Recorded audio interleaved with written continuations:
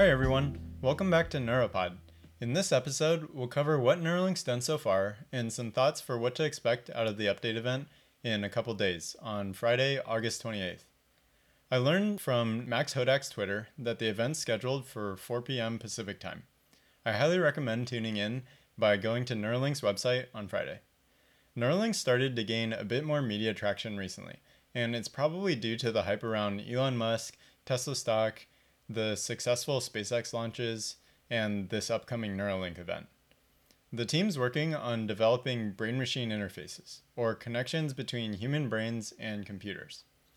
The applications for these interfaces is numerous. In theory, they'd be able to eliminate the symptoms of brain-related diseases, like depression or dementia. They could improve mobility for people with missing limbs. The long-term ambition is to equip humans with computer-level data, so the possibility of computers outsmarting us would decrease to zero. In the context of artificial intelligence taking over humans, the mission statement of Neuralink is, if you can't beat 'em, join 'em. As of last year, Neuralink showed off the progress they'd made so far, and some of the aspirations they have for the future. The event occurred last July, and it lasted nearly 2 hours. The Neuralink leadership team took the stage in San Francisco, and they publicized much of what they'd kept under the wraps for the past couple years. In order to achieve a mature, fully functional brain-machine interface, there are several engineering problems that need to be solved in conjunction with each other. And Elon discussed this in an interview conducted last year by Lex Fridman. Elon says, "The problems that we face at Neuralink are material science, electrical engineering, software development, mechanical engineering, and microfabrication. It's a bunch of engineering disciplines." If you're interested in listening to the entire interview, I'll include a link in the show notes below the video. Based on what we heard from the event, we could see that Elon was right. The tech that they unveiled took a handful of engineering disciplines to work together. First, Elon and Max Hodak, which is Neuralink's president, discussed the challenges at a high level. To first get access into the brain, you need thread connections that are extremely small. They're so small that a human can't place them into the brain with any precision. The Neuralink team developed a highly dense electrode thread that has 32 electrodes per thread, and also a corresponding robot to help insert those threads in good locations. Prior to the development of these threads, it was typical for patients to get a total of 10 to 20 electrodes during a surgical procedure. Elon told the audience they could achieve 1,000 electrodes and could see a pathway to even 10,000 electrodes. Having a 3 order of magnitude difference is just absurd. If any large public company achieved something similar, it'd be shared as the top news headline on every single site. Fortunately, I bet there's still significant room for improvement here. It wouldn't surprise me if the team announces on Friday that they're now consistently implanting 5,000 electrodes that are able to read and send electric signal information to and from the brain. And it also wouldn't surprise me if that was happening with human trials.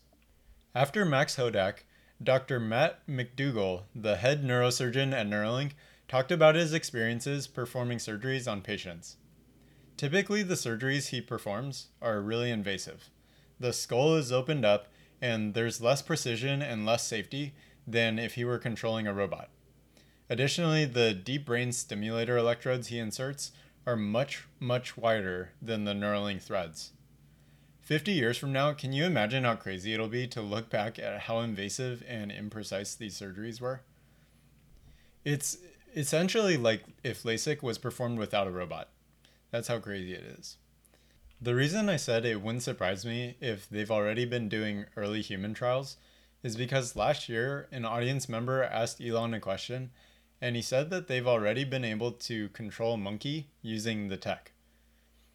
Following Dr. McDougall was Vanessa Tolosa. She's the head of the Neural Interface Group.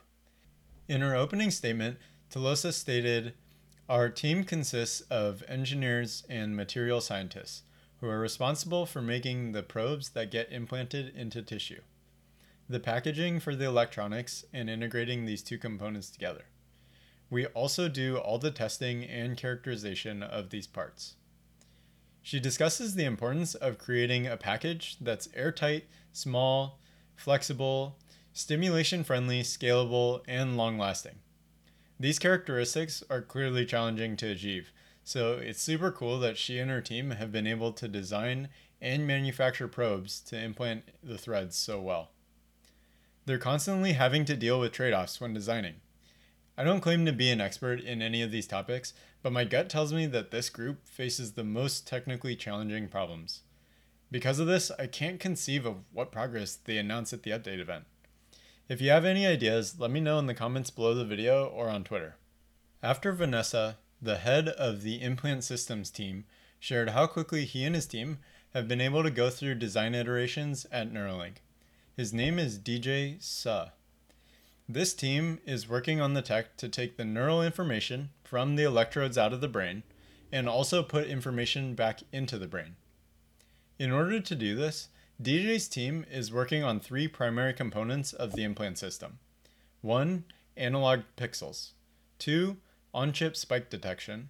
And 3. Stimulation on every channel. There's 1 analog pixel per electrode for better configuration. This choice seems like it leaves wiggle room for improvement in the future. Specifically, it wouldn't surprise me if they eventually find out a way to have 1 analog pixel per 2 electrodes, or 5 electrodes in the future. It's my understanding that there are improvements that would have to be made in a handful of other areas earlier in the process, but I'm going to be listening for developments in this space during the update event. As it is, the team has already been able to achieve a 7-fold improvement in the size of the analog pixel within just 2 years. With the ambition of making the entire system as wireless and low power as possible, they're transitioning away from a USB-C connector. As of this event last year, the algorithms they used enabled compression of neural data by 200 times. The last person to discuss his contributions to Neuralink was Philip Sabis. He spoke at a high level to indicate the previous technologies are converging to a point where the ambitions of Neuralink are becoming possible. With time, they'll likely be able to advance the tech much farther than they truly need to. However, a greater variety of applications will be possible with more advanced devices. The group then took questions from the audience. I thought the questions were pretty indicative of how most people are going to be thinking about Neuralink moving forward. Some questions were technical, some were very philosophical, and others were pretty skeptical. Hopefully we'll hear more about how far the tech has advanced in the past year, and also a little bit more on the philosophical side. I'm personally most curious about the applications for what they've developed, and also the testing that they've been able to perform. If they've been able to implant some of these systems through human trials, then this tech is advancing quicker than most would have predicted.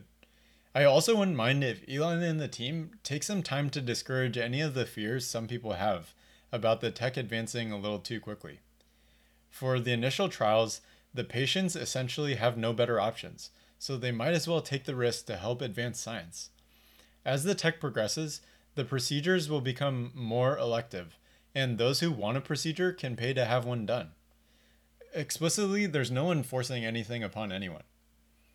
As far as other potential announcements go, I expect the team to reiterate that they're still looking to hire the best talent out there. At a minimum, they'll be looking for folks with a material science background, electrical engineering, mechanical engineering, or microfabrication background. Elon often uses events like this to help stir up excitement and motivate folks who have previously been on the fringe, and then make them decide to take the leap and finally apply for a job. Hopefully they find some good talent and progress even faster than people expect. This past Saturday, a Twitter user asked Max if the team would surprise with an update equivalent to GPT-4.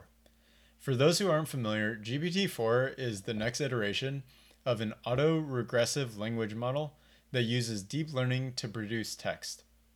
In plain English, it's a model from OpenAI that can stimulate text better than anything publicly seen before. Max's response is the shrug emoji. So I don't want to look into it that much, but there's potential that Neuralink's going to shed some light into different specific applications they've started exploring. We really just can't know for sure what's coming, as there haven't been as many clues given as with Tesla's battery day per se. so we'll just have to wait and see when they make the announcements this Friday. Feel free to share your thoughts about what you expect them to announce in the comments below the video or on Twitter. If you liked what you heard in this episode, please share it. I try to make sure the content is super shareable for a wide range of audience members, regardless of what their technical knowledge level is. I'm hopeful that people like me, who are listeners of Tesla Daily, Hyperchange, and similar channels, are going to be interested enough in Neuralink, just like they are with Tesla, to follow this channel weekly. Thanks everyone for listening. I've noticed there are a bunch of listeners who are younger high school students or just starting college. I find this is super cool. I appreciate all the support, and a special shout out to Chris, who's this channel's first Patreon supporter. Look out for a special episode recapping what Neuralink covers in their update event this Friday. Thanks again, and see you at the next episode.